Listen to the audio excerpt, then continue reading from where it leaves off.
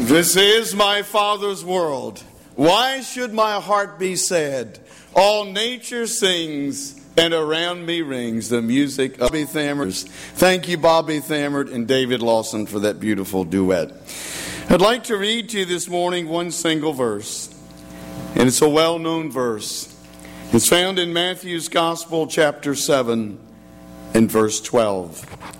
From the lips of our Lord Jesus Christ, Jesus said, "So in everything," don't miss that part, "so in everything, do to others what you would have them do to you.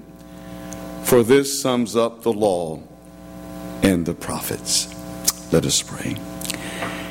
Gracious God, thank you for the clarity of your word.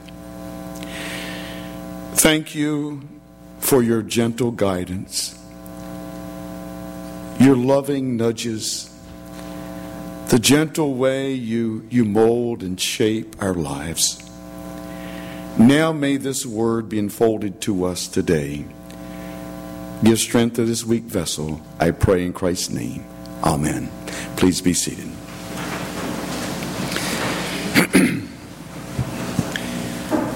When it's all been said and done, we will have chosen what people will remember about us. When it's all been said and done, we will have chosen what people will say, what they will think, and what they will remember about you and me. Today's text is one of the most familiar texts throughout the world. It's not just peculiar to the Christian faith. It has been adopted in a variety of forms in every faith perspective in our world today. But it was Jesus who spoke these words. In everything, not randomly, not once in a while, in everything, do unto other people what you would have them do unto you. This text has been given many names by scholars and theologians. It's been called the Mount Everest of ethics. It's been called the pinnacle of principles. It's been called the apex of the Christian faith. It's been called the crowning jewel of Christian character. But we know it primarily as the Golden Rule. If I were assigned the task to go throughout the biblical record and try to discern what is God's most important instruction in how I am to relate to other people, I am convinced that my mind would fall to this text, that there's nothing more important in relating to other people than to treat them, to do unto them what we would have them do unto us. I sometimes think, maybe I'm dreaming. Why don't you dream with me for a moment? What would our world look like? What would life be like if everybody modeled the Golden Rule in life? We wouldn't have to lock our doors at night. We wouldn't have to worry about sending our children and grandchildren to the park and be concerned about their personal safety. We wouldn't have to worry about our teenagers being pressed by others to engage in some activity that would violate the will of God and would not be acceptable by parents. We would not have to worry about office politics, about gossip that is painful and untrue.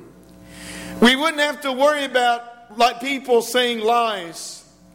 We wouldn't have to worry about abuse in life. We wouldn't have to worry about crime and terrorism, war, and even starvation. But you and I know that is not the world we live in. Jesus gives this very profound and yet crystal clear teaching of how we are to relate to others. And I was thinking and praying this week, Lord, just open it a little deeper for me. And I feel like that God has kind of impressed on my heart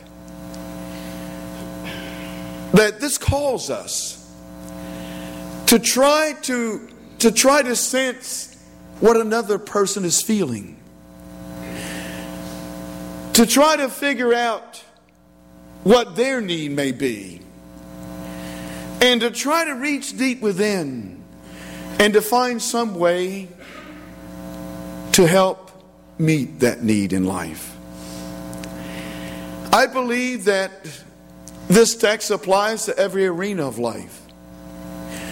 Not just to people out there that we meet, but in every arena. And I believe it applies in marriages, in my mind, in families. And my mind went back to experience many years ago, early in ministry. The year was 1986, and Stacy, I was in seminary. In that semester, I had to be gone 3 nights a week and 4 days. And Vera, as Stacy is bearing the weight, was feeling the weight of her husband and the father of our children being gone 4 days a week and 3 nights a week. This same semester, I was serving 3 little churches, and the smallest of the 3 churches is a church named St. Johnstown United Methodist Church.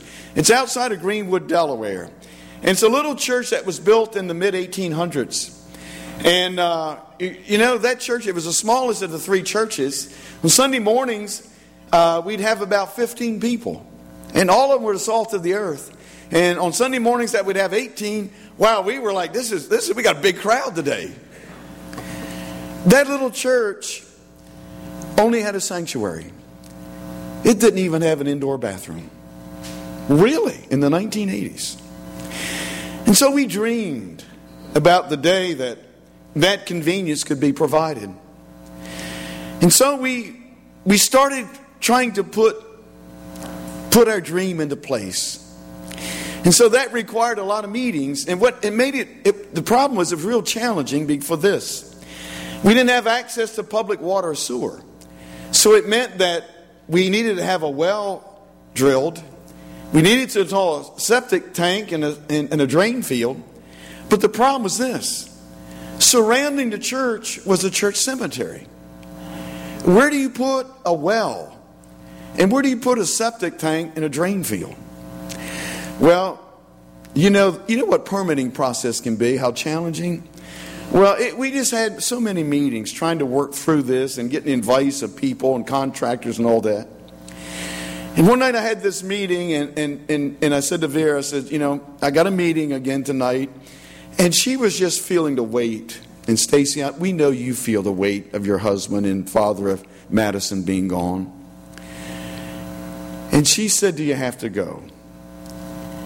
And I said, honey, I'm sorry, but it's a really important meeting.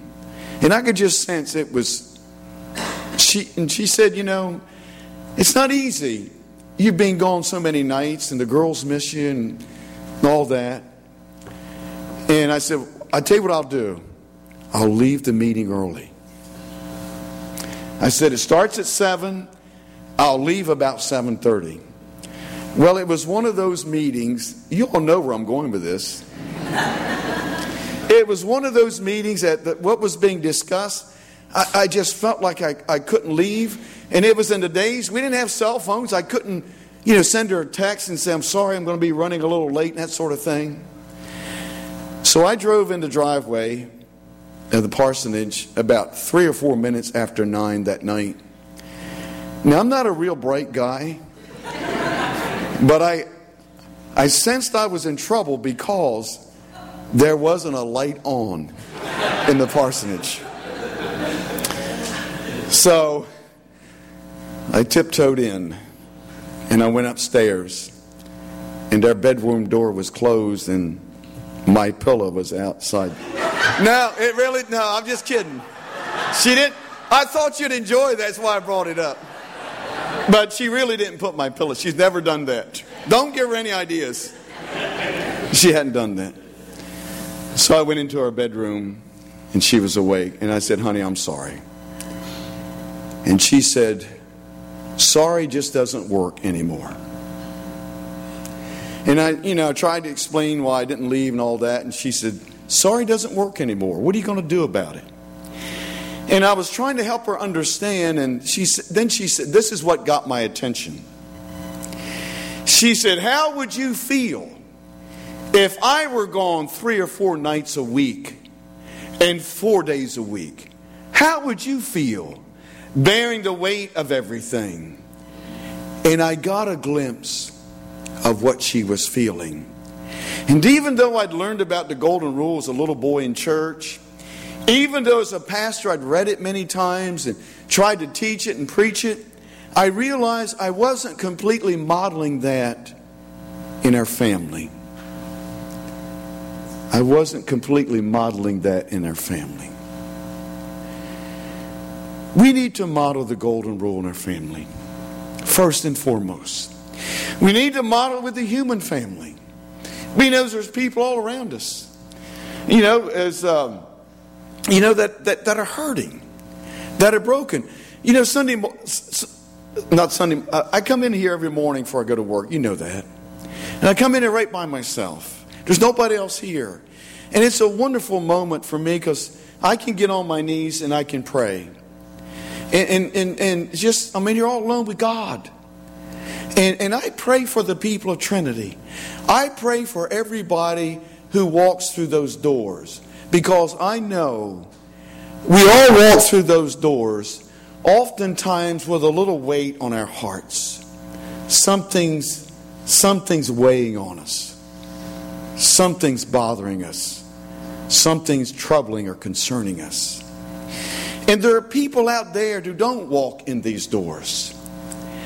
And they need us to model to them, to do unto them, to try to understand what they're feeling, to try to understand what the need is, and to try to reach within and find some way to alleviate, at least in part, some of the pain of that need. Dr.